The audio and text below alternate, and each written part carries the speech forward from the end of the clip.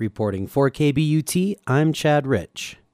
The Crested Butte Town Council voted unanimously to introduce ballot language that will, if passed, allow the town to take on debt to the tune of $2.1 million. The money will be exchanged with the Mount Emmons Mining Company, who holds patented and unpatented mining claims on Mount Emmons. The money will be given to the company in exchange for the disposal of all 9,000 plus acres of unpatented claims. The town would not take possession of those claims. Rather, they would go back into Forest Service and public lands. Town planner Michael Yerman presented at Tuesday night's meeting. Not until the federal withdrawal has occurred and is completed will the town transfer $2 million to the Mount Emmons Mining Corp. This is being done in exchange for the withdrawal of the unpatented mining claims.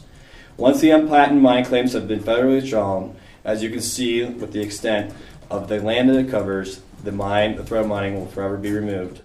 The unpatented claims are essentially leased from the feds. No one owns the land. Rather, the right to extract minerals is what's being claimed and what would be abandoned. A patented claim is basically private land ownership.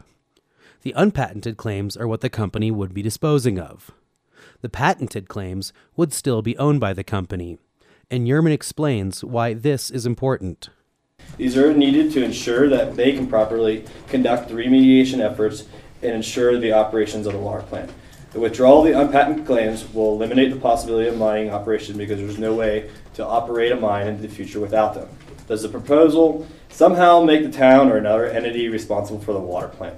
No, not in any way. The Clean Water Act obligates them to continue to run it into the future. What this does do is it assists in eliminating the ongoing maintenance fees and of the unpatented claims, further reducing the operational expenses of running the plant. This means the company will still be responsible for the water treatment plant, not the town. If the ballot measure is passed by the voters of Crested Butte, the town will borrow the $2.1 million and repay that debt through money collected through the RETT, or Real Estate Transfer Tax, a tax already in place that funds open space. The town says there won't be a new tax, but rather an appropriation of an existing stream of funds. If the voters don't approve the measure to use the RETT as a pledge for the bond this November, Yerman says there could still be a way to get the money needed to pay the company to dispose of their unpatented claims. Well, if the voters don't approve the bond, I think you guys would have the difficult decision on whether or not to forge ahead with the deal, knowing that there isn't community support. And we could potentially look at using town reserves to potentially fulfill the deal.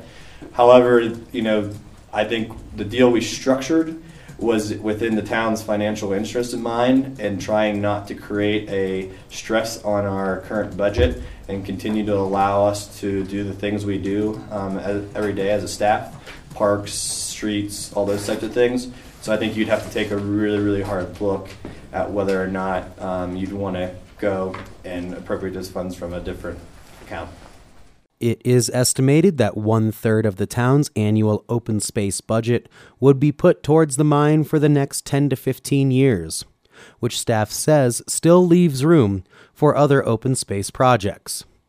But before any money exchanges hands, those unpatented claims must be withdrawn completely, which does require an act of Congress, and that must be initiated by the mining company.